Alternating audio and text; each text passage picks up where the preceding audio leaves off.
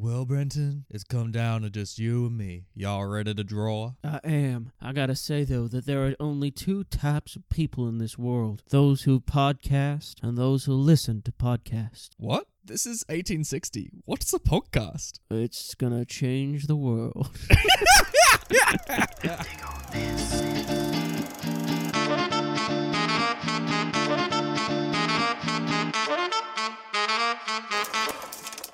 Woo! Howdy there. Woohoo!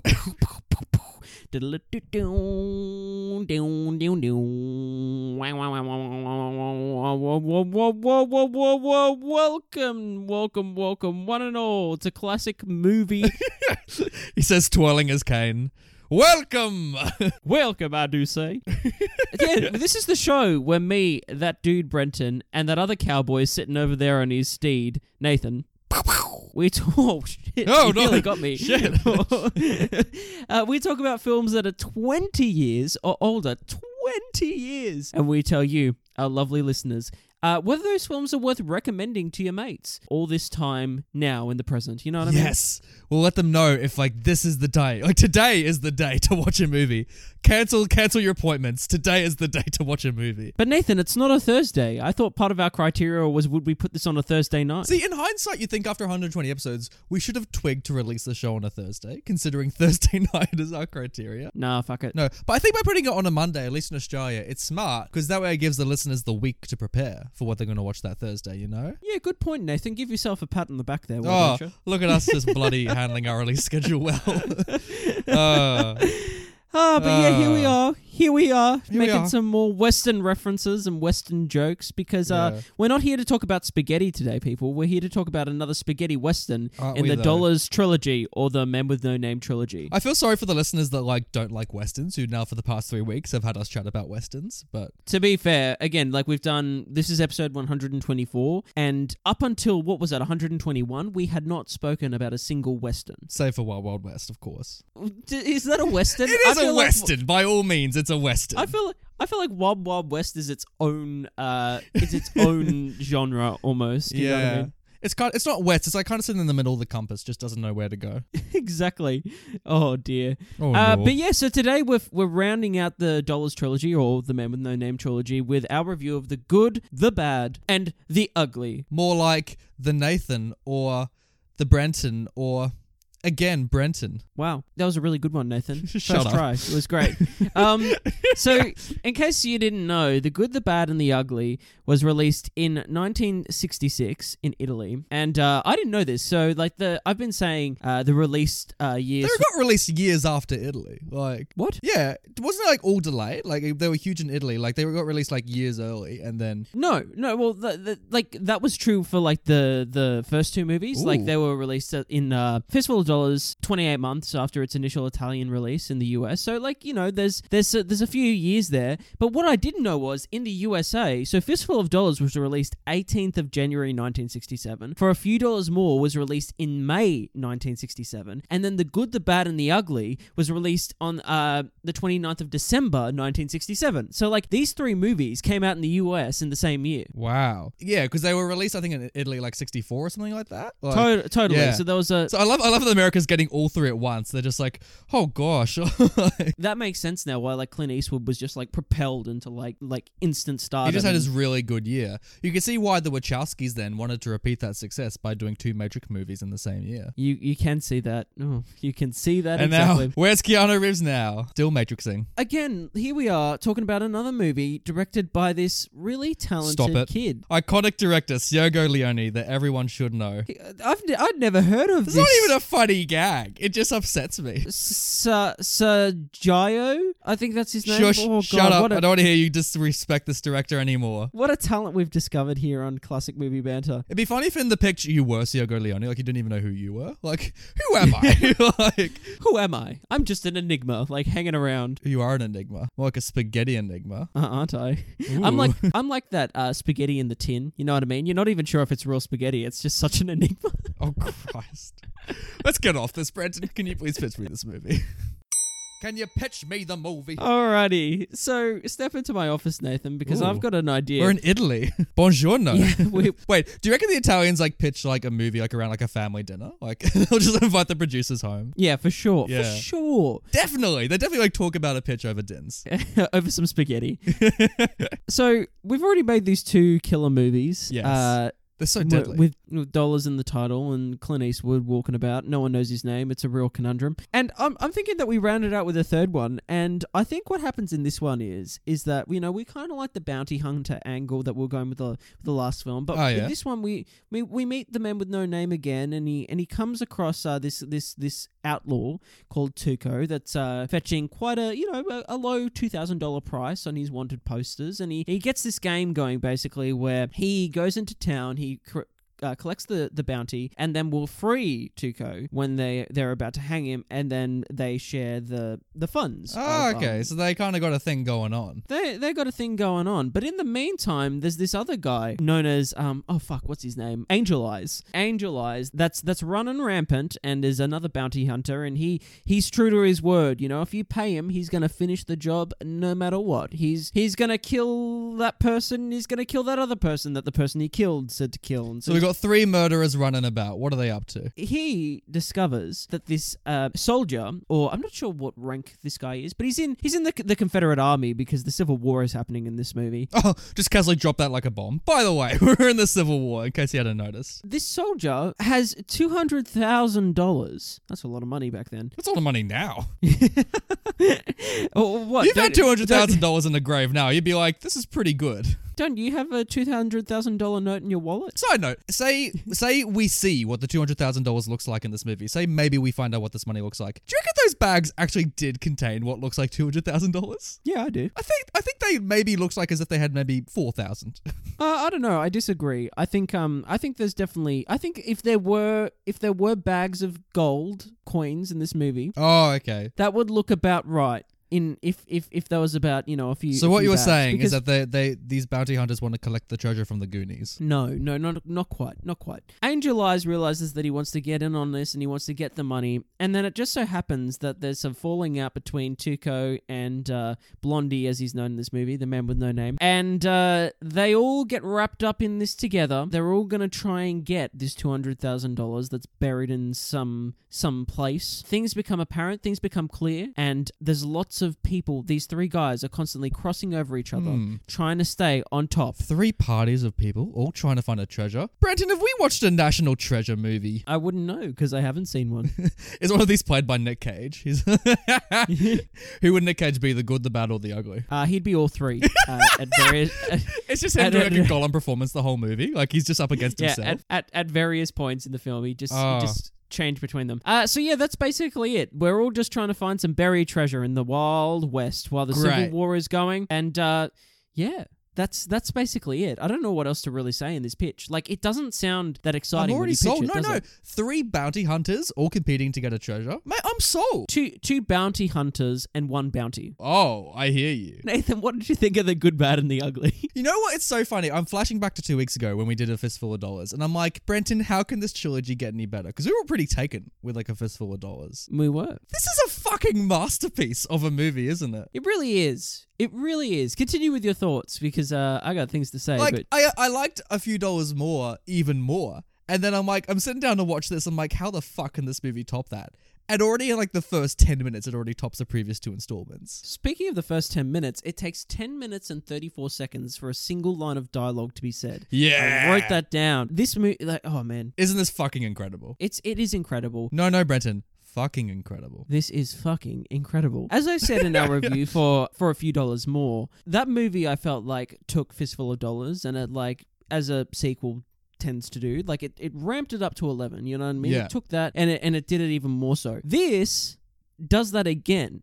It takes a story that became more Diego epic. Leone's like standing by a dial, just like pumping it even further. It literally creates that, takes that formula and makes it into like an epic. This is like an epic story. This is 3 hours long, basically, and it's not just like a feud between a couple of towns, a couple of gangs, a gang that's trying to like rob a bank, whatever. This is like high level shit that involves like armies are involved in this. Yeah. The individuals are obviously the center. They really Return of the King did, didn't they? It really is. It's an epic. It's like it's so huge, this movie, and There's a lot going on. you can tell that this unknown director Sergio Stop it. really took what he'd learned in the first two films and then used these techniques again that he's like kind of mastered and just taken it to the biggest scale he could take it. So basically, what's amazing about this is that whilst I'm saying it's got that huge scale, the three pillars of the story, which are the three main characters, are still like very central to it, and it's still very like private in a way. He's got that juxtaposition going constantly between like the individual and the scope of like the whole conflict. You know what I mean? And that's reflected in his directing style, because like this is the one where he's like the most Yogo in this movie, where he's like, let's do extreme close-ups and then just landscape shots back and forth like nothing else. Absolutely. So there's a lot going on in this movie, and like I like how you said masterpiece, because this movie, as I tried to pitch it, and I think I undersold it, and the reason I felt like I undersold it is that while that's a pretty simple premise, this movie tackles so many different themes. It has a lot to say about certain things, and more so than the other two do, I think. Yeah. When it comes to greed, when it comes to morality, you know what I mean? Like it's a really interesting look at these things, and I was really taken by this movie. Whilst like I said, it's 3 hours, but it did not feel that. No, it's extremely well paced, and like there are moments where I think it drags. I'll talk a little bit later on, but I want to keep on talking about these themes that you brought up, because it's important. Because you and I we did our reading after this, Brent, and we put in our glasses, and we both read how Yogo said that he wanted to kind of parody the Western genre with this movie. Yeah. So in the 60s, he overemphasized the violence and like he deconstructed, how great's the Old West. But like, here's the thing. In 2020, for me at least, it didn't feel like a parody. This felt like the exemplar Western. So it's like, you forget sometimes now that like Westerns used to make like sell you on like, let's all go here and live this like cowboy life. But for me, this just feels like a Western doing exactly what a Western's supposed to do. Yeah, I hear you. I totally hear you. But you can imagine at the time that this came out that it was pretty revolutionary in that sense. Well, like, yeah. It's almost parodying it by taking itself seriously. And it's so funny because we've seen so many parodies of this particular movie since. Yeah. Everyone's being raised with this music, with these characters, all that kind of stuff. So like seeing the original, it's hard to feel nothing but respect for it and like admiration, because you understand how influential it is. So for me, I like, even though he intended to make this a parody, I didn't feel that at all. No, I agree. I totally agree. In fact, yeah, when I was watching it, I was moved in certain areas. I was feeling things that I wasn't expecting to, like going into this. It just kind of elevates itself almost above the genre to a certain extent. You know what I mean? Like it's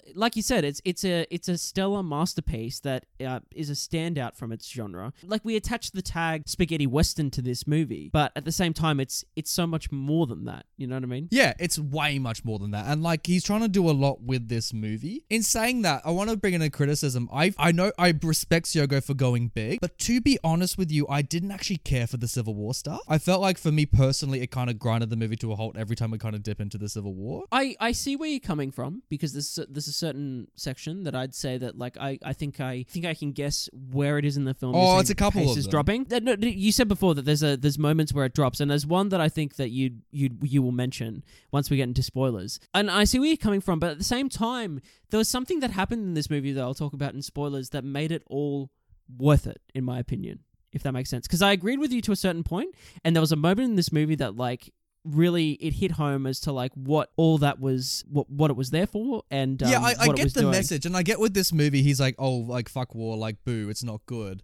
Like, you know, like there's too much violence in this era. But like, I don't know, I feel like it wasn't as novel as the rest of the film. Like, yeah, we get it. We know war sucks. Like, we don't need to see the Civil War and have Clint Eastwood be like, man, war, how bloody, what a waste of life. Like, it felt unmoved. To be honest, because this feels a little bit like a video game. In the sense of like they're going from checkpoint to checkpoint, that kind of stuff. For me, I felt like the Civil War was just all the side quest shit. Like suddenly they stop at a checkpoint and some NPC is like, oh, look at this, we got a battle to do. Do you mind watching this? And it's just like, I want to get to the treasure. Like I feel like the main plot is the treasure hunt and the B plot is the Civil War shit. Yeah, that's probably right. Like the main goal is the treasure. But again, without the Civil War stuff, you really wouldn't have the movie, because like I think you would.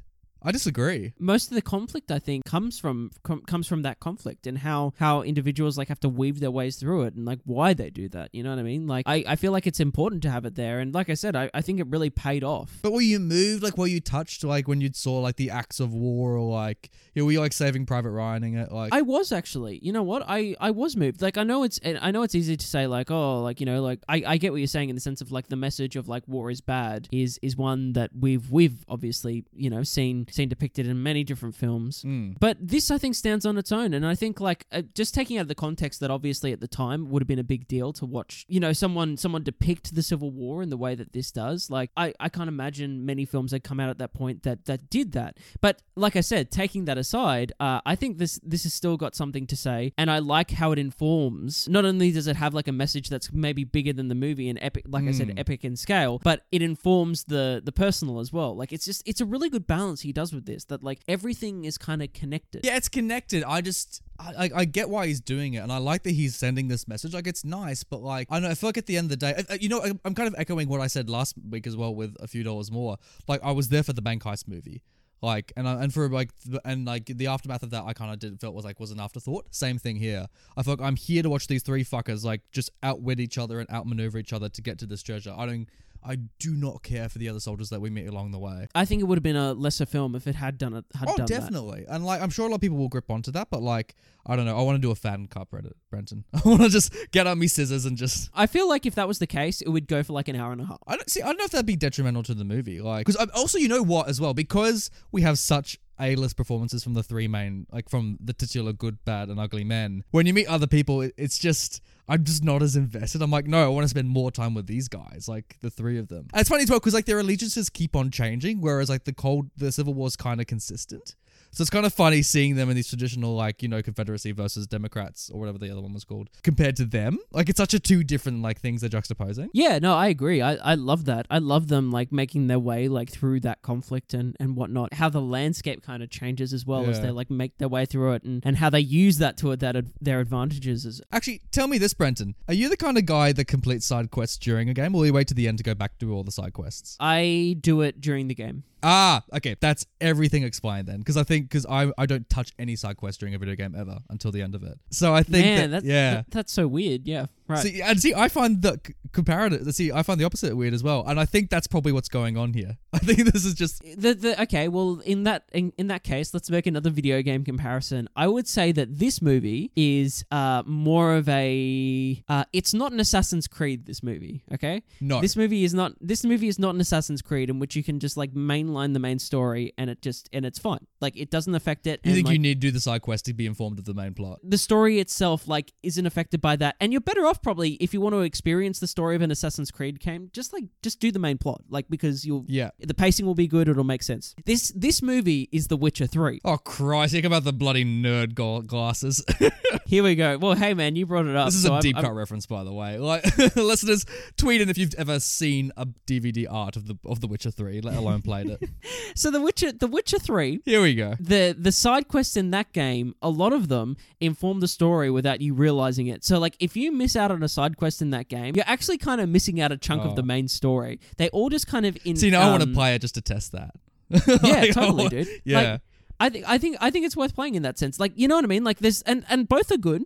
Like, I like Assassin's Creed, I like The Witcher, but like, there's something about that is like bigger than the sum of its parts. It's just so epic, and there's so many things going on in it that, like, you know, it's just impressive to behold. But not only that, like, getting back to the point of the film, it's not that only because it's impressive that I'm bringing that up. I'm just saying that personally, it was moving to a certain extent, and like I said, I like how it informed the characters, and I really want to talk about a certain moment. All right, we'll save it all for spoilers, and we'll continue that convo there. But for now, we're divided, listeners. Brenton says, keep the Civil War. I say, no more Civil War. All right, well, let's try and find some common ground again then before we rate it. Oh, easily. The most common thing we can agree on is that this has the best soundtrack out of all exactly. Three. Took the words out of my mouth. Yeah, for sure. Holy fuck! How did I not know the theme was from this movie? I don't know how you didn't know that was from this movie. For sure. I'm an idiot.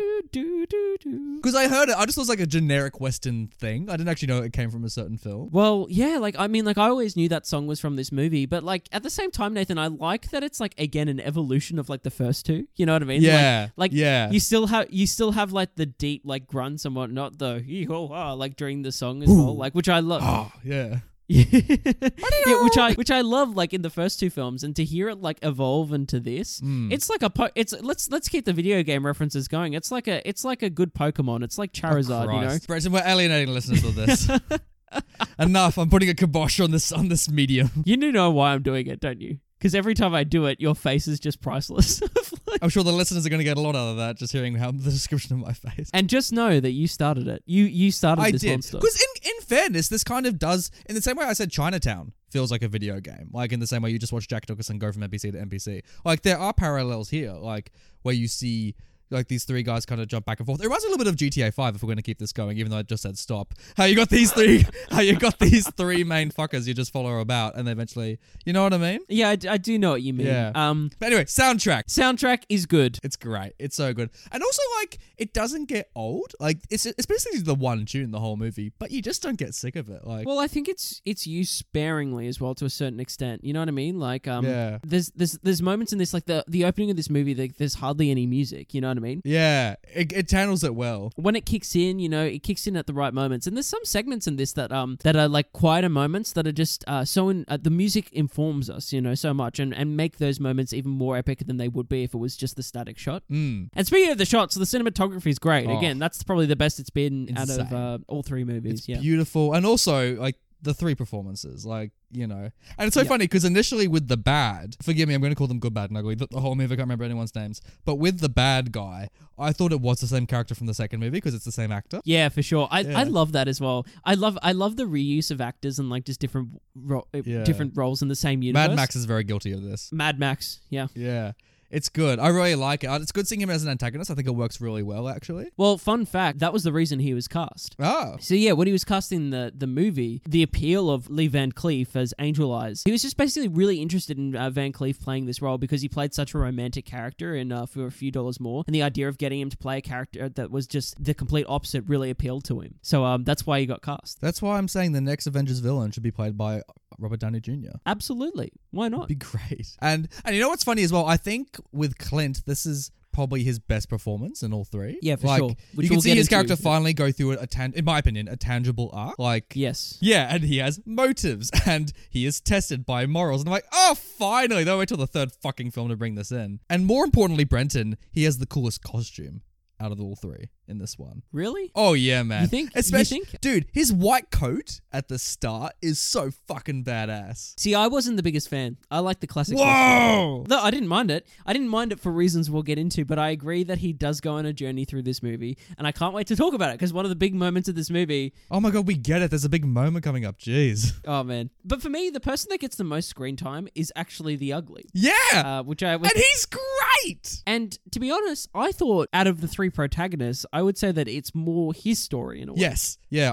I read somewhere an interview with Sergio how he said like he gave the most screen time with the ugly because he wanted the audience to understand him. Like he gets like a whole like supporting cast and like all that. Like I want to see more of him. Well, the thing is as well, like I think writers and storytellers can sometimes get into the trap maybe of going, I've got these three characters and I need to have like give them equal weight. Whereas this knows when to use the characters and what the audience like needs to see of each of the characters and what the characters need to do and how they serve the story. And that's just like for me, that was just like something that was so cool about this movie is that we didn't necessarily focus on the other two as much. Not saying that they're not as important. But we've had another 2 movies with Clint. Like we don't need it. No, exactly. But though in saying that, like we still don't have many answers about Clint, which I like as well. And you know what? Even though this film has virtually no women, I kind of like that this movie doesn't have a romance plot. Yeah, it wouldn't have fit, would it? Maybe it would have, I don't know. But I guess it's already long enough as is, but like yeah, I feel exactly. like, you know, the other two, that you're always finding like someone who's in love or something like that, or it's reminded about love. This one, it's kind of like, fuck all that, we're down to get business done. Like, it just feels like the screenwriters especially just like didn't want any of that shit in. They're just like, let's get straight to the point. Yeah. I feel like if you were to add a romance,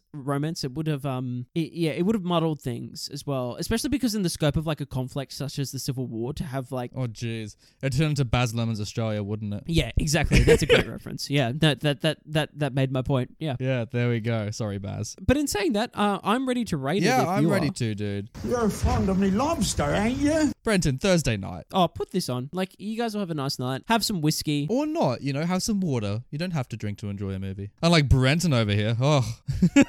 I've become such an alcoholic that I can't watch a movie without... And this is your profession. Oh no, Brenton. I fueled this alcoholism. But more interestingly, yeah, obviously thumbs up for me too. But like, would you recommend watching this without seeing the other two? I think you can. That's an interesting question. Because yeah, I agree with you. I think you can do it, but I don't know if you should do it. I don't know if you should do it either. This is a bigger question, and it comes down to like what if I think the trilogy is great or if it works as a trilogy, really. So do you want to rate that, and then we'll have that discussion? Yeah, I agree. Because I also want to chat about if you can do it all in a weekend or if you should space out the trilogy. So yeah, let's put a bookmark on that. Bookmark on that. But do you like this movie on its own merit? Of course. Yeah, of course. Yeah, and this works well. Yep. Great for Thursday nights. I think also even for like first Western, I think you could do this. Like if you're like, the Western genre ain't for me, it's like, no, watch this one. And just like, because especially with the opening titles, like with the tune immediately kicking in, it'll hook you no matter who you are. It'll get you hyped. All right, let's bloody spoil it. You spoiled it. What? The movie. Oh. I don't know where to start, dude. Oh, If I'm look being at you. completely honest, the whole it's like... fucking non-spoiler section, you're like, oh, I gotta spoil something. And then we finally get here and you're bloody slow to draw. Do you want me to jump straight to that? Yeah, get to the scene. You're so itching for it. all right, let's talk. Let's talk about the Civil War. So I really have to be tactful with how I tackle this. So I was going to keep this as a special segment, but I'm going to talk about it now, and it involves the whole trilogy. We have to talk about the continuity of the trilogy and where the films are placed and what order they're actually in my opinion. Oh, right. So you surprised me, Brenton. Go for it. So The Good, the Bad, and the Ugly is a prequel. It is the first movie in the timeline of the three movies. Okay. That's very interesting. I generally never thought about this. Keep going. This takes place in the Civil War, and the other two take place after it. Which surprised me. Like, there was a point I thought it was set after the first two. Like, I just thought the continuity was the continuity. Wait. Is this like fact or is this like what you are thinking? Like, no, this is fact. This is fact. I looked it up because I was sure in my head of like what the Brenton like slides over some red string. Like, look. So because when he appears and he's not in his costume at the start, I was like, that's weird. And I was like, oh, maybe it's because he got so rich with his cart full of dead bodies in the last movie. He's like, he's able to afford a nice coat and whatnot. No, Nathan, this is the first time we meet this guy, like in terms of the film. But then if he gets the 100K, why would he continue his job? Well, this is the thing. Okay. Can I see if I can guess the rest? Because then his family got killed and like he lost everything, and that's why he has to get money afterwards. No. I don't think so. Oh, it could be. Again, like, this is so open-ended with the character and his motivations. Like, it depends, like, on the events of, like, what you want to... I think it's open-ended so you can, like, infer what you want on this character. So that could be right. For me, it's not. Like, I've got an idea of what Okay, so... Getting back to the continuity. So if this movie's first, we kind of learn why he becomes the way he is in the other two, in a way. Because at the start of the movie, he's morally, he's a pretty shit person. Like, how he takes this scumbag into towns and gets the bounty. And this is not the Clint from like A Few Dollars More, who's like, no, yeah, even Fistful. Exactly. We see his moral compass evolve in this movie. We see him become like the agent he kind of becomes in the other two. Oh, okay. So this whole movie, I was just sitting there. I was like, this character's different. I was like, this is really... You pull the face mask off Clint Eastwood. Tom Cruise.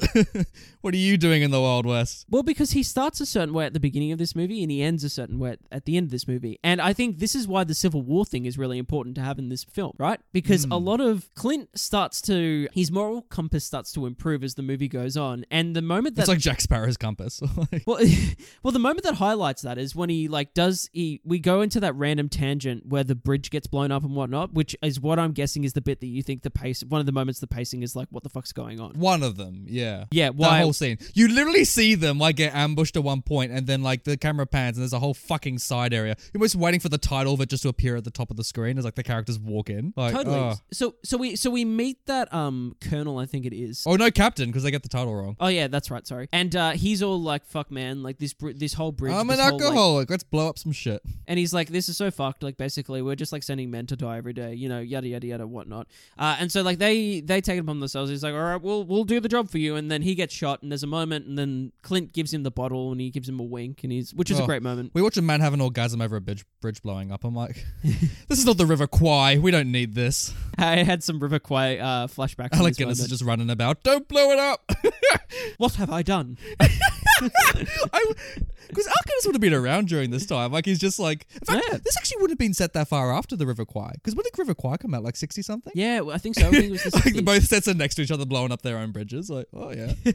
Exactly. So they blow up the bridge, and the armies clear out, as was intended, and they cross, and they come across this church, this like blown up church, basically. Oh, yeah. And Clint goes in, and the whole time as well, because he hasn't had his costume, and it was really weird when Angel Eyes gave Clint his costume, like the underlayers, like Yeah. the vest and I was like, what the fuck's going on? And then I was like, this must be the first one. Oh. That's when I was like, otherwise it's weird that he gave him the hat, and I was like, And there's then no the most bullet holes in the cliche hat. scene is about to kick in where some coughing soldier's like, Ollie, and like, you know, bloody Clint Eastwood's leaning over him like, I'll give you my coat. You know what? My brain went, this is cliched as well, like when it started. Mm. But Clint goes over the coat, and if you notice, the coat is like this. It's what he's been wearing for most of the movie. Like, it's this crappy coat that he was given. He kind of looks like such an outlaw when he has it's like an outlaw's coat, basically. It's like, he looks like a stock standard outlaw in this movie for most of it. And he gives the coat over. He gives the guy a couple puffs of his cigar, and he reaches behind him, and what does he whip out? He whips out the fucking poncho. He Here we finds go. the poncho in the church after,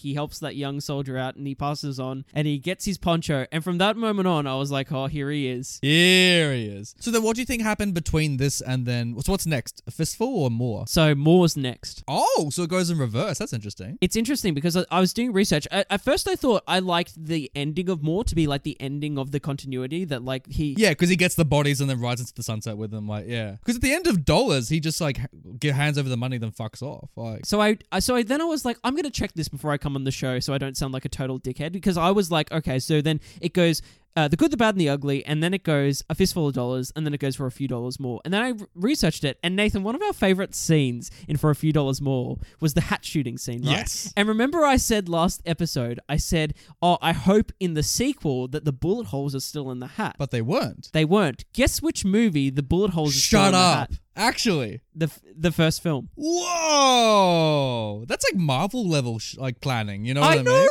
I know. That's And then I was amazing. sitting there and I was Oh. like, this makes me love this thing Siago, anymore. what are you doing? And in the 60s, no less. So this is the thing. And then I was like, because remember back in the first film, I was like, why is he doing this? Because he's obviously not doing it for the money by the end of the film. And then I was like, in the second film, he like gets all this money from those bodies, presumably. But what does he do with it? And then I was like, well, who knows what he does with it, in the sense of like, I don't think he does it because he needs the money. Again, he's obviously just like an agent of like goodwill, I guess. You know what I mean? And I don't know whether it comes from like some personal torture in his past or whatever, that he's just like wandering the desert No, forever. and again, we don't need to know. No, we don't need to know, because like you said, you kind of infer that onto it. But like, it just made me love this even more. Yeah. Okay, that makes me really respect it. Okay, but in that sense then, would you recommend viewing order-wise to do it chronologically? No, you got to view it in the order of release, because... Because also they get worse then if you do that. Yeah, exactly. But also, like, watching this and realizing this, like, it makes me want to watch the whole thing again now. Or, like, watch it in, like, you know, Yeah. order. You know what I mean? Like, it just Yeah. got me hyped as fuck. I was like... and that's why he has such like a character growth during this movie, because he becomes the man with no name as this movie goes on. There you go. I love it as well when like the captain says at one point, names don't matter. It's like you almost get like Siago just like saying that on set, just like Clint's like, can I have a name this movie? And Siago's like, no. Let's talk about some amazing stuff that's in this movie, because there's a lot that I think makes this easily the best. The opening scene. Let's start off with that. 'Cause, Oh like, my goodness. Jesus. Oh, it's so... A lot of me this episode is just going to be saying it's so good, but it is so good. Yeah. The opening scene was the only part, like, those freeze frames with the good, the bad, and the ugly Oh. was the only thing I was like, they were the only moments I was like, this is kind of parodying it, you know what I mean? But it's funny because like this would have been one of the first movies to do that like in a smart way, but now we've seen everyone else just copy it. So like Totally, yeah. we're so used to the freeze frame, but it works so well for this movie. I love the opening scene, how we see... Oh, do you want to talk about the title credits? Oh yeah, we're glad they're back, right? Like Oh God! Oh. Thank God they're back. thank God yeah, thank God that they're back, and like they're easily the best of the three, and obviously it's that tune. I still have a soft spot in my heart from A Fistful of Dollars. Yeah, I do love that one. Like too. and They're the both silhouette good. of They're all the good. black horse. But this one's cool because you have like the cannons and shit. Like Oh. that's fun. Whew. It's so good. How good's that opening scene? Because we meet that one bounty hunter, the blonde kind of guy that then comes back later on in the movie. Yeah. Yeah, he's really, really good. And like, geez, like we see the kid die, we see like the dad die, and the mum's like holding over it. And like, what a way to introduce your villain. It's like he is, and when he does all this shit, and then it says like the bad next to him, like, oh, he is the bad.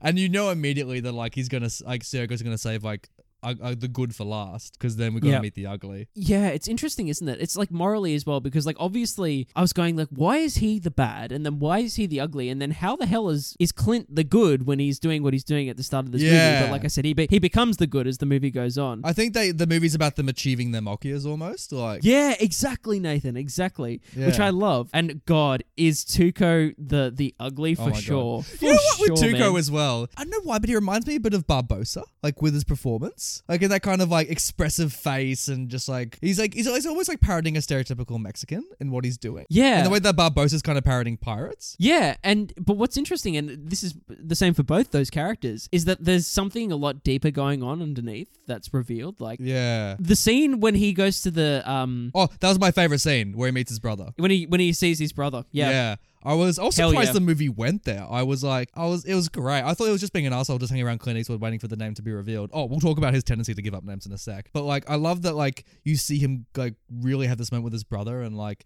also Clint's awkwardly just eavesdropping in the background, like with the weirdest expression. One of my that whole sequence though is like the end of that sequence for me is when they're then on the cart and he then makes this like fabrication up basically of how great his relationship is with his brother and Yeah. how much he loves his brother, and it's really sad. Like it's a moment No. of just Then also he tells Clint like he thinks Clint gives a shit when he clearly doesn't. It's like you Yeah. almost killed Clint in the desert. It's like, why do you think this man has any empathy for you? well, it's like he's almost saying that stuff about the brother because it's like what he tells himself. It's like the lie he tells himself to like get by with the shit that he obviously Yeah. does, and he's like, dude, like, And I love that how it's like, you know, you chose the easy path being a priest. Like there's a lot of like unsaid stuff there as well. That's really, yeah, like the performance, especially for a spaghetti western. Like kudos to like the ugly guy. Like for sure. Like That's for all me, through like performance. he exactly. He's such a wonderful actor, and he's delicious as well. Every scene he's in, you're just like, he's just a joy to watch. Oh, like he absolutely. knows he's an ugly character and he kind of just runs with it. Like Yeah, he embraces it. you know? yeah, he knows that about himself. Like the man knows what he is, and I really respect that for him. The moment that I thought he was the ugly and just a piece of shit human being was the bit where he was enacting his revenge on Clint Eastwood, and like he had him just like dragging him yeah. through the desert and shit, and just like laughing at him, like putting his feet in the water. And I actually, to be honest with you, I actually paused it and grabbed a water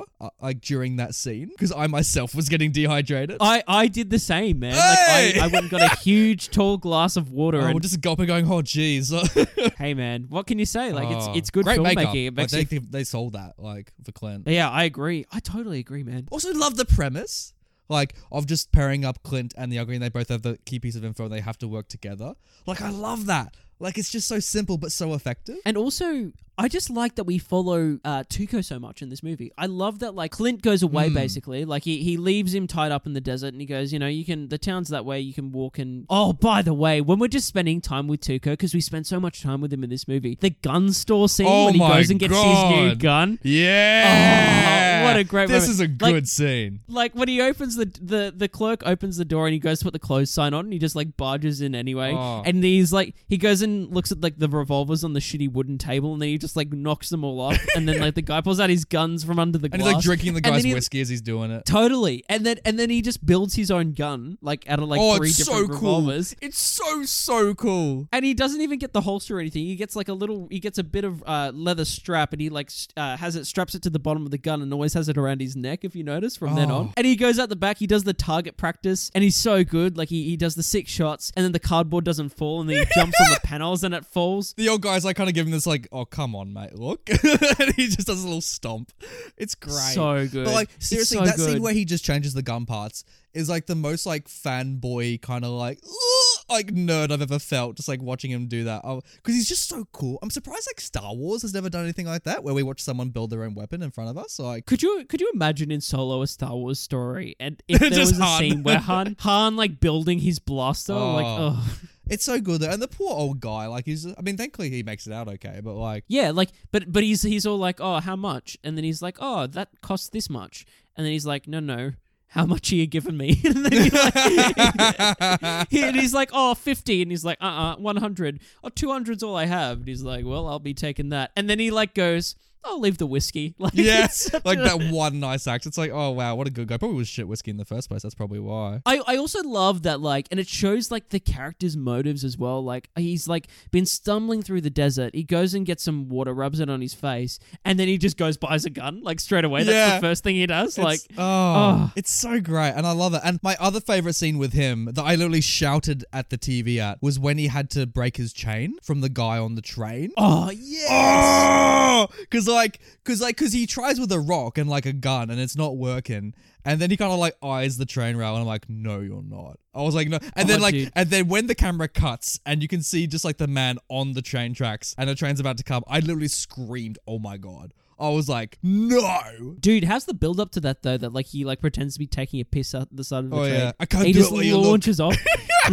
So good, but yeah, and then it shows the shot of the body being dragged under the train. Oh yeah.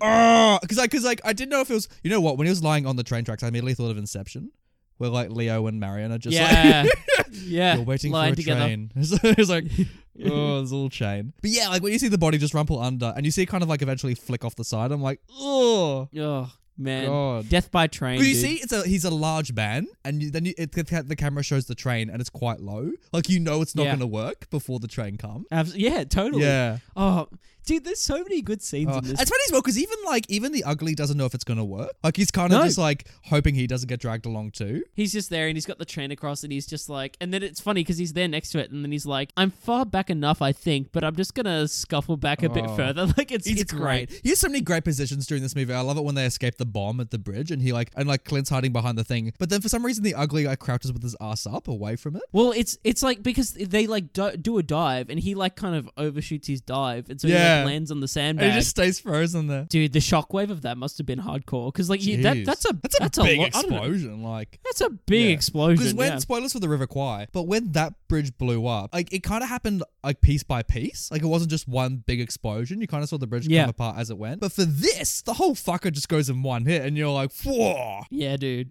It just goes. Oh, and like there's bits of rock still flying at them afterwards. Like it's like, whoa. I love that it's the full guy's like that's his dying vision. Is like the man like Captain dies. He's like, yeah. I love that too. I love he just hears it go and he looks over and he's like, "Oh, the bridge is gone. Fuck yeah." Oh. But I do love that this movie like decided to have a whole arc based around it. Like, let's stop the little treasure hunt and have like a 30-minute segment where we just watch a guy get off to a bridge blowing up. Yeah. It's like, sure, let's just chuck that in the movie while we're here. We haven't spoken much about the Bat. No, we haven't. Because he's probably got the least screen time out of the three, but I think that's good. Like I like that where he is in this movie. I like that when he pops up, he's always doing some devious shit. Like it's like when he pops up and he's like worked his way into the army. Like he's just like I'm like, how did you get here? he's become like a sergeant or whatever, and you're like, whoa, what the hell's happening? And the way he like treats like the prisoners and he's like in charge of that and how he like robs them and he's got like a black market going basically like Yeah. through that. Oh dude, it's great. And then when Tuco comes in and he says he's the guy that he's looking for and he knows straight away who Tuco is. He's just Yeah. like he's lying. He knows, and then he just comes in and he like gives him lunch, he gives him a nice meal. I love it when he thinks it's poison, so the other guy has a feed as well. It's like, oh. Oh dude, I love the line as well when he's like, "Oh, would you like some music while you eat?" And he's like, "Yeah, good for the digestion." Yeah, and that one fiddler's just having none of it. Like, he knows what's happening, and he's just like... Dude, that was a great scene as well. The torture scene, like having the juxtaposition of the torture happening and this brutal violence happening to Clint outside, and they're like, "Oh, well, you know what the music means," which I kind of wish we didn't have that explained because it was obvious the music was covering the sound of like what was going on anyway. But that was just a beautiful scene when like that sad song was playing. You could see the contempt from the prisoners of war who were playing the song, just being like, knowing why they'd been called to play this. Like it was a beautiful scene. I thought that. It was, I found it probably more funny than beautiful personally, because I was just like, oh, you're an idiot for talking as well, ugly. Like, of course, like, you're gonna lose all your chips, and Clint's like, yeah, I'm not talking, I'm not a fucking idiot. And I like that Angel Eyes just knows straight away. He's like, yeah, you're coming along, because like, Yeah. I know you're not gonna talk. This guy, like, yeah. I love how he's like, oh, same deal, but just new partner. I'm like, great. But it's not, again, like it's not the same deal because then they're out camping and then he has all of his henchmen rock up like, that morning when holy shit. I Was just that a reference? So when like he says, oh, there's 6 of you, and then there's Clint, was that a reference to the Magnificent Seven? I'm not sure. Because there were 6 bad guys and then Clint, and I'm like, oh, there's 7 of you. And Clint's, you could always see Clint winking at the audience going, there's 7. Like, but But yeah, no, it's great. Actually, my favorite line in this movie was when bloody Clint says, God's not on our side because he hates idiots also. Yeah. And he's like, the camera pan to the ugly guy and he's like, ooh. I love the use of the word idiots in this movie. Like when they come back and angelizes God and he's left the note and he goes, he can't even bloody read it. he's trying to read it and he goes, and he's like, see you later, idiots, I think it is, or something like that. And then Clint is holding it, and Clint holds it, then he gives it to her, he goes, oh, that's for you. Just so Clint's funny in this movie. Clint has so many great funny. Quips. Like, it's great. He's so So good. good. So what did you think then of like that final confrontation? Because we've had each movie finish with one, but I think this does it the best, right? Oh, absolutely. This scene is so famous that Yeah. last. But it's also, again, it's the build up. It's from that church scene. Clint sets off the cannons, you know what I mean? Yeah. At him Which, on by his the way, horse. wouldn't work in real life. Like the timing of that's just insane. Well, the fact that it didn't just hit him in the first place and he just wasn't like taken out, or he wasn't like grievously injured, like when the fucking cannonball like landed like a meter away Or from he his happens horse. to just run in the path that the cannon's pointed at. Like, Totally. But then he finds the grave, like Clint comes up to him and he holds up out the pistol and he's like, hey, keep digging. And then Angel Eyes pops up from behind Clint and is like, hey, keep digging. And then like Clint's like, hey man, that's not the right spot. That's just a grave. And they're all like, oh fuck. And he like goes, I'm going to write it on the bottom of this rock, which was just badass. And then he just goes out into that a perfectly arranged circle that no one would have built for this movie beforehand. precisely. And the three of them just go in there. And the twist of that as well, because I knew about the scene and how famous it was. And it deserves to be famous because it's such a moment. Probably the best scene in the whole trilogy. Oh, totally. Like I'm sitting there just going, I know Clint's going to be okay because this is a prequel, but Even as a sequel, you know they're not going to kill him at the end. I wasn't worried for him. no, not at all. But you still like want to see what happens because I did care about these other two to a certain extent as well. You know what I mean? I Like, kind of didn't want them to die either. I kind of just wanted them to be arrested. no, because the three of them are all like pieces of shit. You know what I mean? Yeah. Like at the end of the day, like morally, they're all very questionable. Some more so than others. And so yeah, Angel Eyes just gets taken out straight away. And I love the callback to the hat shooting with that character as well. When he like shoots the hat and it goes on in the grave after him. That was so good. But I love the twist as well that he had unloaded Tuco's revolver the night before. Yeah, that was really smart. God, Clint's a genius. Like, Because I was going the whole time when he tells him, when they're blowing up the bridge, when he tells him the name of the thing, I was like, I know that's not the real name. Yeah. Like, I think that's not, this guy could easily just turn around and shoot you now. Like, you know what I mean? And so he knew that was a fact and took the bullets out, which I just thought was great. And then, yeah, he leaves him hanging on that cross, teetering on the edge with his half of the ship. Blondie! Great last line of the movie as well. Yeah, that was really, really good. It's just screaming at Clint as he's running away with the little bags of money. And he goes to say bitch and like and then it freezes. Yeah, totally. It's great. And then but like I like it as well that Clint leaves him his share of the cash. Like he's there tied up or whatever, but he's still. But then again, like, have you seen Better Call Saul? You up to date? No. I've only seen the first season. Oh, of Better okay. Call Saul. In the latter seasons, it's not really a spoiler. You watch Saul literally drag money through a desert. Yeah, And right. so I was getting called back to that. I'm trying to imagine the logistics of him carrying $100,000 worth of coins through a desert. Also, any passerby, whether it's another outlaw, whether it's like, you know, the law, or if it's one of the armies, like they're going to question and be like, how the fuck do you get this money? Yeah. And he's going to lose it anyway. Like, you know what I mean? There's no scenario where he keeps the cash, so. But it's nice to know that he's still out there. Yeah, I do. Like, what do you reckon he does after this movie? Do you reckon he just goes to jail, or? I'm not sure. I don't think he ever goes back to his brother. Maybe he has society come to him. Maybe he just buries his money bags and just like hires people to rebuild the church, and he just like starts his own little community since he can't leave. Yeah, I don't know. He's an interesting character. Yeah. I feel like he's not smart enough to start his own like community though. You know what I mean? I feel like he's not, and he's certainly not trustworthy enough. No. Like people just. I'd like to think he'd send the money to the monastery to his brother or something, but like I don't know how he'd do it. I don't think so. Yeah. But he's still out there. He's still doing something. He's still out there being the ugly guy. So special segments? Special segment. Ooh, so special. Now, Brenton, this whole trilogy, we've avoided talking about the animals. So I'm bringing in the segment, We Love Animals. Nathan, we haven't done this segment in a while. No. It's been a little while since we've done this Been one. a little while. But tell you what, I don't think it's a standout horse, but I do just want to give like a round of applause for the horses of these three movies. The horses are out of this world, especially in this one as well, because like we see so many war scenes and we see all these horses running around and whatnot. There is horse carnage in this film as well. There like, is. Horses go down. Yeah, There's remember also when I a- complained in like A Fistful of Dollars? I'm like, how did the horses not get hit? I feel like Totally. Diogo Herman is like, oh, they're going to get hit in this one. Totally. And I think if you got hit in for a few dollars more as well. Yeah, there's more and There was some more. horse carnage, and he was just like, more. You want Nathan? He's like, he predicted the future. He was like, there's gonna be this asshole on this podcast named Nathan, and he's gonna give me shit because I didn't kill all the horses in the Gatling gun scene. So I'm just gonna like progressively add more and more horse carnage. And here we go. And like the horses are doing a great job as well, especially that scene where the ugly is escaping capture and Clint is riding past him on the horse, and the ugly manages to get on the moving horse as they're riding. Yeah. The choreography, including animals, is outstanding. It's incredible. Yeah. But for you personally, was there a standout animal in this? There's a few. So the horses, definitely. There was also noteworthy in the opening scene. There was a dog that ran past in that town. For one fucking scene, like. But what nearly stilled this movie for me was actually there's a kitten in Clint Eastwood's hat. So they're hanging out in some bombed building, right? The Men with No Name, along with Angel Eye's gang, and he's in there, and it just goes to this shot where we're hanging out with Tuco, and it goes to this shot, and he's just holding his hat, and there's this kitten in front of Clint Eastwood's face, like that's just like sitting in his hat, and he's just there like petting it. And he just takes it out, puts it on the ground, puts his hat on, and off he goes. I'd say if I had to choose an animal from this film specifically, the kitten's going to steal it. What would happen to that kitten? Maybe, I don't even know where it came from in the first place. Like, maybe it was just like, what would be cool if they had it like come through all three parts of the trilogy? Like, you see just like the kitten just like slowly grow into like a cat and then like an old lion or something.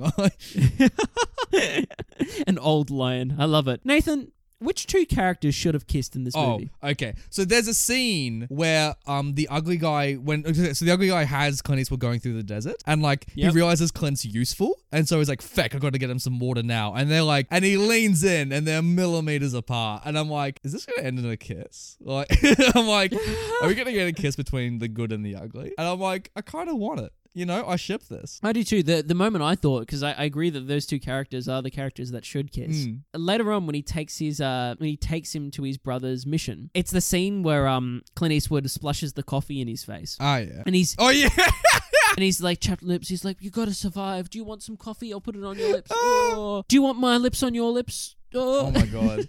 This could have segued into a romantic plot, just like neck minute, like it could have. That would be great. Just like at the Mexican standoff at the end, they channel Revenge of the Sith. He's like, "You were my brother, Anakin." Just like as they got the guns pointed at each other. I loved you.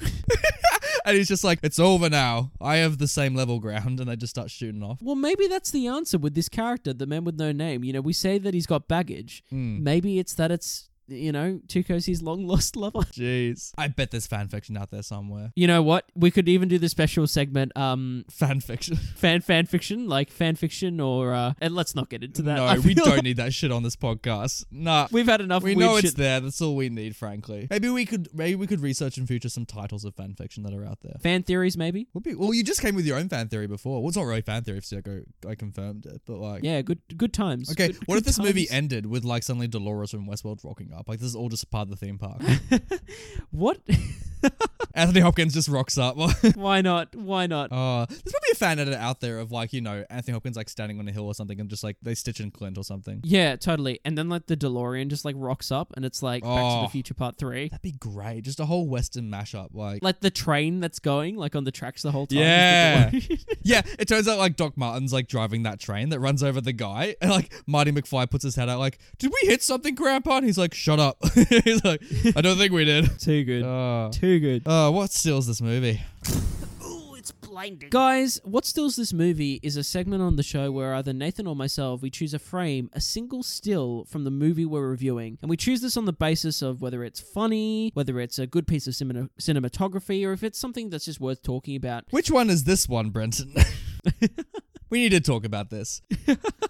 There's a scene. I'm not even going to set it up. Look, at one point in the movie, the ugly takes a bath. Like, because he needs to wash his wounds. And like, there's some old fucker that eventually comes in here to get revenge. And like, thinks he can shoot the ugly guy, but turns out he's got the gun underneath the bath. But this movie dedicates a frame to him just like enjoying himself in this little tub. It's got so many fucking bubbles because he pours all of the powder in. And he's kind of just like licking his hand with his tongue extended as much as he can, like a cat would lick its fur. Yeah, he's like licking his rings. It's bizarre. It's so weird. And like, it's also such a weird tub. It reminds me of the still for Wuthering Heights, where we saw her in the tiny tub. Yeah, totally. Yeah, it's the same kind of bathtub that just looks so uncomfortably small to actually enjoy a bath in. But he's just still enjoying the fact he's not getting shot. I'd imagine the water like isn't warm as well, Like it's not quite a good bath. But maybe because the desert's hot, maybe they'll keep keep the water warm. True. Nathan, what I loved about this scene, and you mentioned it before as well, was when the guy comes in to enact revenge, and it's the guy from the start of the movie. Yeah. That he gets the close up, but he's missing an arm as well. Because I was like, wait, hang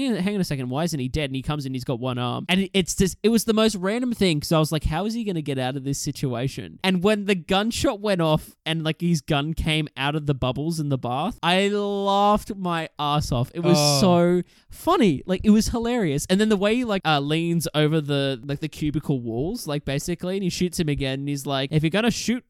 Like, Yeah, he has that because great the guy line, like you know? starts to monologue like a classic villain, and then he's just like, nah, fuck that, and just shoots him down. Totally. He's like, I've been practicing shooting with my left hand because you took my right one. It's so great. And he just sits there looking at him from the bath, and he has this like dumbfounded expression, and then he just like the gun just appears, and it's so funny. It's so funny. It's so great. And I love what immediately follows it as well when like Clint confronts him. And he's just like stands there naked. And Clint's like, ugh. He's like, you're coming with me, but also put on some clothes. That's a hell of a scene when they team back up to take down that gang as well. Oh, it's so good. That's like the most video gamey part of it, where you can see almost like Totally. Yeah. Oh hey. Well, hey. Hey. Hey. Hey. Hello. Ooh. Hello. Let's look at this film's poster. Blanton. Yes. Let's look at this film's poster. But is it art? Throughout this trilogy, we've had some pretty damn good We've had posters, some I'd great say. posters, mate. All in Italian as well. This one included. Links all below, listeners. This one keeps it pretty simple, but I like it. I still like it, man. I think it's a good looking poster. Yeah, it's kind of reminds me of like baseball cards a little bit. You kind of just got like the Yeah. like the three of them just kind of lined up with this little black background, and then it has like underneath them the titles, the good, the bad, the ugly for each character. Like I love the way they're painted in that old kind of way. Like fuck, Clint looks so cool with his poncho. He fucking does, doesn't he? I was about to say who's the coolest looking character, it's because I think Clint. they all look cool, but it's Clint, man, with that poncho when he just flips it over his shoulder, like it's so But cool. I also kind of like that the ugly is wearing a tie and the other ones aren't. Like he's kind of like wearing a suit-esque. Absolutely, yeah. I think the bad's got the coolest hat. Yeah, agreed. Actually, this is a random thing to talk about in the poster section, but who would you cast as these three today? Oh, sure, let's do it. Okay. I feel like J.K. Simmons would be the bad well. Like a young J.K. Simmons. Even him now, sure. Yeah, even Like, now I he can could see that. play the bad quite well. I think he could pull it off. Who's the ugly? That's not what I'm thinking about. I'm just like, Oh, I feel like I actually want to cast like a Latin actor, like a Mexican actor. me too. This is a deep cut. Do you know on Jimmy Kimmel he has Guillermo, his right hand man? I do. I think I he would do be know. good actually as the ugly. I think he'd do really well. I think he'd do really well as well, because I think this wonderful actor does a great job in this film, and like in my opinion should have been nominated for awards and whatnot. Yeah, same. And if Guillermo could like get it down pat, and you could get I think you could get a really good performance out of him, and then you could have Guillermo at the Oscars when he's nominated. Oh yeah, because normally Guillermo does those red carpet videos and they're funny and they're great. And he has like the little thing of Yeah, tequila. it's like tequila. Like every celebrity's like, woo! And they have a sip and they're like, oh shit, it's raw tequila. And he's like, ah. They're so great as well. Because he's done it over the years, there's some celebrities who actually now remember this. So they're like Yeah, now seek totally. him out for the tequila. Like it's great. It's great. It's so funny. So he would be a great ugly. Who would be the good though? Like would you get like a Chris Pratt kind of guy, or would you like cast Chris Pratt crossed my mind, but I don't know if he's right. After watching him in Magnificent Seven? Magnificent Seven, Yeah. I don't think it's quite right. What about Scott Eastwood, like Clint Eastwood's son? That's like, you know, in his 20s or 30s still. Interesting. I need to look him up to have Oh, a. he looks identical to Clint. Look up Scott Eastwood. I'm gonna look him up. He was in the right now. iconic film Pacific Rim Uprising, and you know, he's available. He's available. Scott Eastwood. Oh wow, he does look like him. Yeah, Jeez. he's like modern day Clint. Like I'm still not sold completely. I think someone new. I think this is going to sound really random. me. No, Brenton. No, fuck off. No fucking way. There was a lot of Batman comparisons made last episode. Oh, you reckon Robert? I'm thinking Ben. No, I'm not. No, I'm thinking. I'm thinking Christian Bale. Yeah, Christian could pull it off. I don't think if he's done a western. Oh, he did. Did he do Cowboys and Aliens? Was that him? No, he did. That was Daniel Craig. Thank you. Yeah. He did a western a couple years back. Yeah. What was it? He was gunning for the Oscars. I haven't seen it. I can't remember what it was called. But it was him and like Timothy Chalamet were in this movie, and it was really artsy and it was really dark. Apparently, Was it the western version of The Lighthouse? Essentially. no. Apparently, it was just like it was really dark. It was just like it would involve that it was like this ex-Confederate soldier was like I think taking. Oh yeah, I do know this movie. I have heard of this. Yeah. Yeah, So if Christian like critically acclaimed in it? I think his performance was acclaimed in it. There you go. I think we found our three, Brenton. Christian Bale, Guillermo, and J.K. Simmons. Christ, that's fan casting if ever I heard it. That's a hell of a cast. There you go. Title talk. was the title. Now this is interesting, isn't it? Title talk. This is something I really want to get into. Oh, well, first up, Good, Bad, and Ugly, one of the best titles ever made, right? Like, Yeah, yeah. absolutely. Like, one of the most perfect titles ever. Absolutely. The better Agreed. question is, was the good good, was the bad bad, and was the ugly ugly? Should we go through all three? Yes, I think the most questionable on that list is actually Clint as the good. I think he is not that good in this movie, but I think if you take it No. like you said, that they all become like their title as the movie goes Which on, is so I think it works. I think this is the one of the few instances where I've seen a title of a movie also outline the character arcs. I can't think I've Totally. ever seen that before, which is genius. yeah, it's pretty special, isn't it? It's great. Like, yeah, the bad is definitely the bad from the get go. I Yep. would contend that the ugly actually isn't that ugly. Like, he's not a bad looking bloke. Oh, I don't know. I don't think it's in relation to his physical appearance. The same with the other two. Like I think it's They should have called it the good, the bad, and the beautiful. yeah, definitely. I think he is the ugly in a sense because I think he. Is he the most but he's not like the most morally questionable. Like, he doesn't have like morally ugly decisions. Like, I'd say he does. I think he's the most likely to double cross, and I think he's the person that is he's got no ties. He's got nothing that kind of like we understand this character because I think if Sergio, like you said, didn't take the time to make people understand him, we wouldn't understand why. And we just saw him as the black and white character that could have been like the stereotypical character that could have been painted here. He would without a doubt be the ugly. I think that the reason you don't go, oh, he's not the ugly, is because the movie humanizes him. But his actions are still pretty bad, dude. The fact that he's like he's so malicious in what he does. Like he takes so much enjoyment from like seeing people suffer. It's yeah. like when he's dragging Clint through that desert and he's like laughing as he does it. You know what I mean? Or like the way that he goes to hang him before the bomb takes out that hotel or whatever, and Clint gets away. Like it's pretty fucked up. Or and he sends like those 3 guys in to die before him, and then sneaks around the back. Like he's a pretty conniving. Yeah, he is pretty ugly person. I guess I'm happy with it. Like, especially because like the film gives them their titles at the start and at the end. Like, I think that reaffirms that they are these people. Oh god, when they did it at the end, I loved it. It's funny because it's like pans to like Clint and Ugly, and like they're both like alive and has their names. But then like for the bad titles, just him dead in the grave. Like, I know. Oh, it's great. But going back to the title itself, in the trilogy, it's the only one that doesn't have the word dollars in it. And it's better for it because it's the best title. I agree. And I think it works again because if you take it in like the continuity of like the story, it makes sense that the dollar isn't in the title because it's not about that. It's about like the good, the bad, and the ugly. Although and, in like, saying that, I think you know why. If you look at these 3 with like a fistful of dollars for a few dollars more, and then this third one, there is more money involved. This is the one with the most money. So I think what really stumped them is that they did a few dollars more. Then they're like, fuck, do we call this the most dollars? like we've hit the ceiling. Like all the dollars. That'd be great. All the dollars. No, I love it. Yeah, great title, obviously. Let's pass it. Pass it to the people.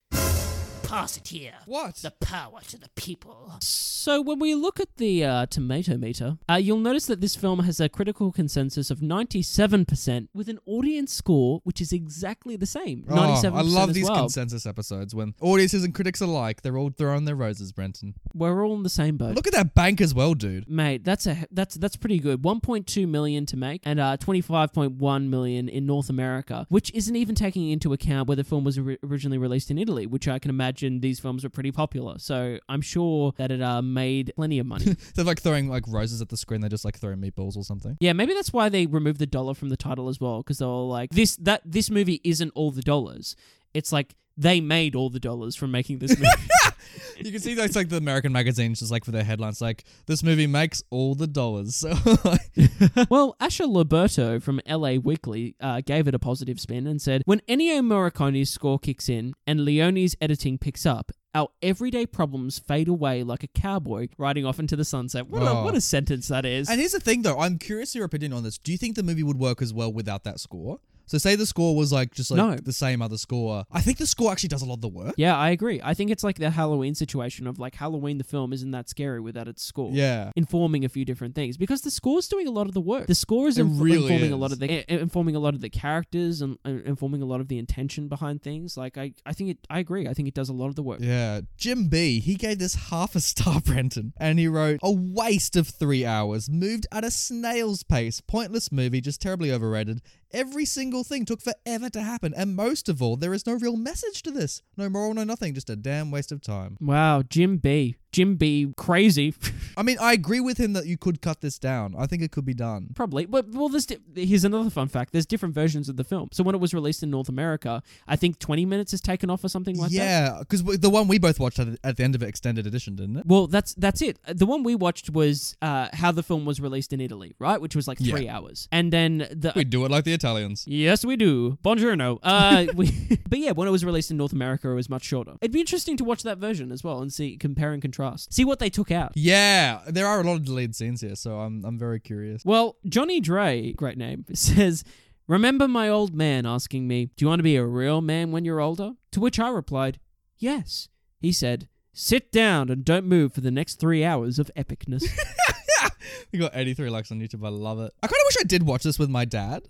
You know what I mean? Yeah, like that's what I was going to bring up. Like I remember, I don't know if you did this as a kid, but I used to watch like old movies with my great-grandparents actually. And it was such a family thing of like just watching some of these old westerns and old movies. And like the other day my nan had an old western on and I was like, "Oh, who's the star in this one?" And she's like, "You." And she shoves you towards the television. Reenact it now.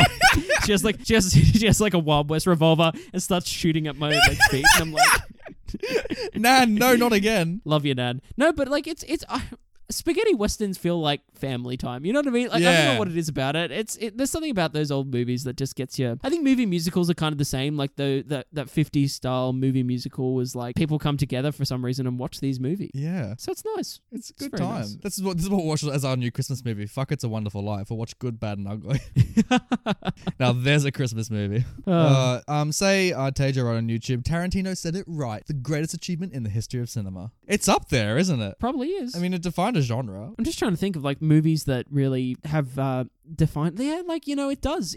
It's up there. Yeah, it's definitely the peak of its genre. You know, like You think of like movies like Citizen Kane. You think about movies like The Wizard of Oz, I guess. Yeah. And yeah, I think this is up there. I think this is like something that had a profound effect on the industry. It's funny. I don't feel the way I felt after like Sunset Boulevard or Apartment or like Network. It's like a different feeling. Like Yeah, I agree. Like yeah. it's still a masterpiece and still of that caliber, but it does something very differently. And I'm not moved because of how intelligent or profound it is. I'm just moved by how well made it is. You know what I mean? Yeah. I totally agree. Yeah. J.A. finally says, when you aren't good or bad, you're just ugly. With like a they've added like a sad face emoji of just like Aw. distress. Which one are you, Brenton? Are you the good, the bad, or the ugly? We all know which one I am. Wait a minute. If you're good and I'm bad, who's ugly? Actually, no. We know the real answer, don't we, Brenton? We do. You're the bad, I'm the ugly, and our listeners are the good. Oh, what a good segue. Because that was good, bad, and ugly, wasn't it? That was the good, the bad, and the ugly. And Nathan's right. You guys are definitely the good on this show. Thank you so Always. much for tuning in and having a listen to this episode. We hope you enjoyed it. All I have to say really is keep the conversation going. Let us know what movies you'd like us to review next because we love to hear your suggestions. Yeah. And tell us what you thought of the movie. Get on the Instagram, comment on some things, send us an email, or just go to the YouTube comments. We're always on there as well. Yeah, let us know. So we can. We're chewing through our list. So as each week passes, we love the new suggestions, and it just grows the list longer and longer. So we do it. We put everything on. So it's coming up. Let me tell you, it's goddamn chewy. You know, I'm just trying to gnaw through it at the moment. I can't get through this bloody list. Brenton, you know what I'm stop saying? eating my laptop. We need this for the podcast. Oh, sorry. Let me just remove the. Oh, yeah. All right, all good. Sorry about that, You have guys. so ruined the tension in our Mexican standoff, Brenton, by gnawing on my laptop. Well, shall we just start again then? Nah, fuck this. You shot me in my right arm. No, that was ugly.